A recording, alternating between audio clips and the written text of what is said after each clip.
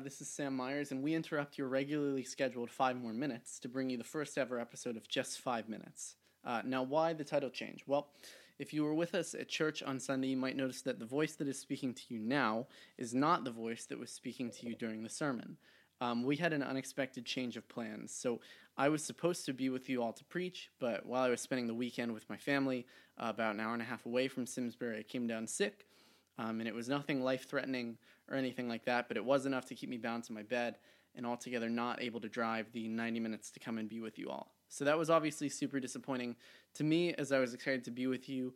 But from what I hear, God was faithful to the church, and it was a wonderful service in my absence. And I'm super grateful for how that fact reveals that what was a change of plans for us was not one for him. He'd seen it coming from eternity past, and he was not surprised. And I don't want anyone to worry. I'm not about to try to preach a sermon in this little podcast, though I am excited about what God gave me around Acts 20, and I'm hopeful that he'll open up a door for me to share it all with you soon. Stay tuned for that. Instead, though, I just want to reflect on one part of my experience of this weekend aloud and maybe talk about what God has taught me through it in the hope that it can be encouraging and challenging to you listening to this as well as it was for me. I haven't gotten the chance to know many of you very well due to the brevity of my stay here, but one thing that you should know about me is that if I had to choose one adjective that I would want people to use to describe me, it would be reliable. Now, part of that is probably learned from my family, but part of that I think is just my own wiring, a good desire that God has given me that can, if I let it, become twisted when it becomes central to my life. So you can probably already recognize that me getting sick and being forced to not follow through, especially in a fairly public way and in something I'm passionate about and take personally, which is preaching. This was quite a blow to my pride when it happened. But the reality of my desire to be reliable is this. That's fully out of my control. I was reflecting on the problem of how little control any of us have as part of my preparation for the sermon that I would have preached a few days ago. And it's almost comic to me that God allowed me to get sick, almost like a little divine wink in my direction to remind the kid typing away on his computer about how little control any of us have, that is not just a concept to be known, but it's a reality that we live in, sometimes more aware than others. Some of you have lived this reality of our lack of control in way more significant ways than I have. Some of you have experienced it not by missing a speaking engagement, but through the loss of a loved one, through personal injury or illness or loss of function. And if you don't yet have an instance that comes to mind when I talk about this, eventually, if you live long enough, you will. That's not a threat. It's just a reminder of our condition. And our condition is this: we have no control.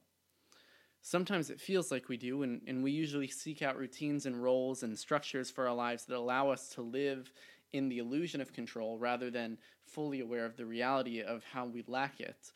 But I believe that if we depend on seeing the control that we think we have in our lives for our peace of mind, then when we're confronted with our lack of control, everything falls apart for us, because that's our entire way of viewing the world gone.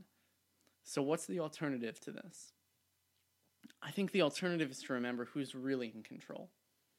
And it's not going to surprise anyone here when I say that that's God. While we're small, he's big.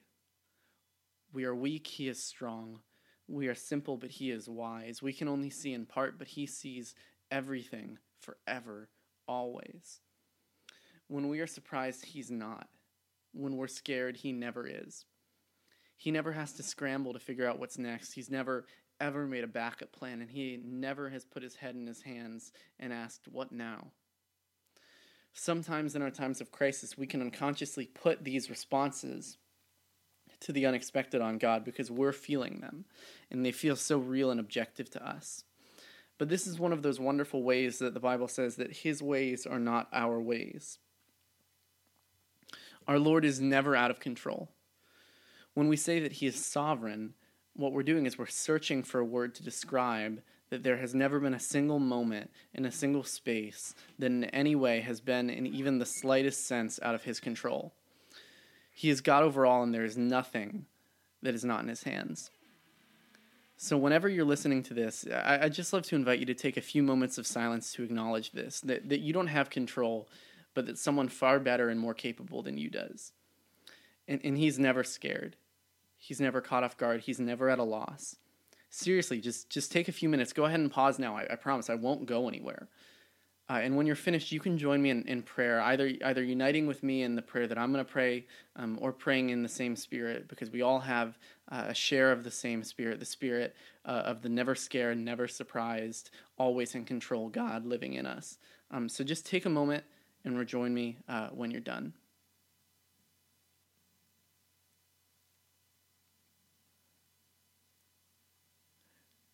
Well, if you're still listening, I'm assuming that you've taken a moment just to reflect and pray, and I'd love to lead us in a little prayer as we close this time.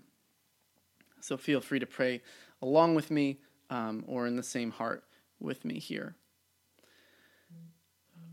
Father God, you are not like us. And when we say that, we say so much, more than we know. But one of these many things that we're saying there is that you truly are in control while we are not.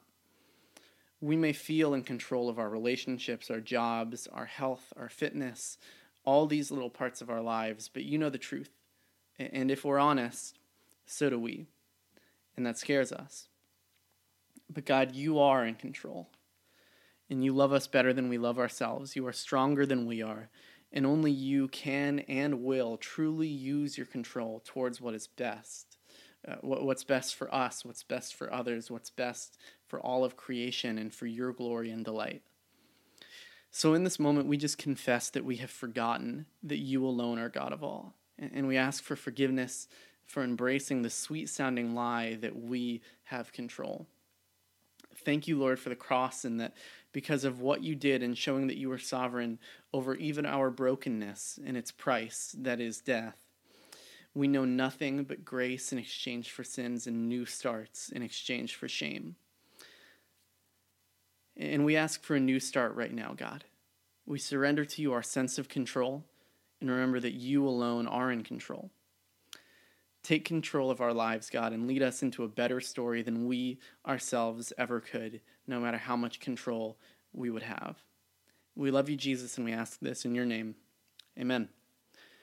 May the Lord bless you and keep you. Thank you so much for listening to this episode of 5 More Minutes, or whatever we're calling it this week. And Lord willing, of course, I will see you soon. Have a good week, church.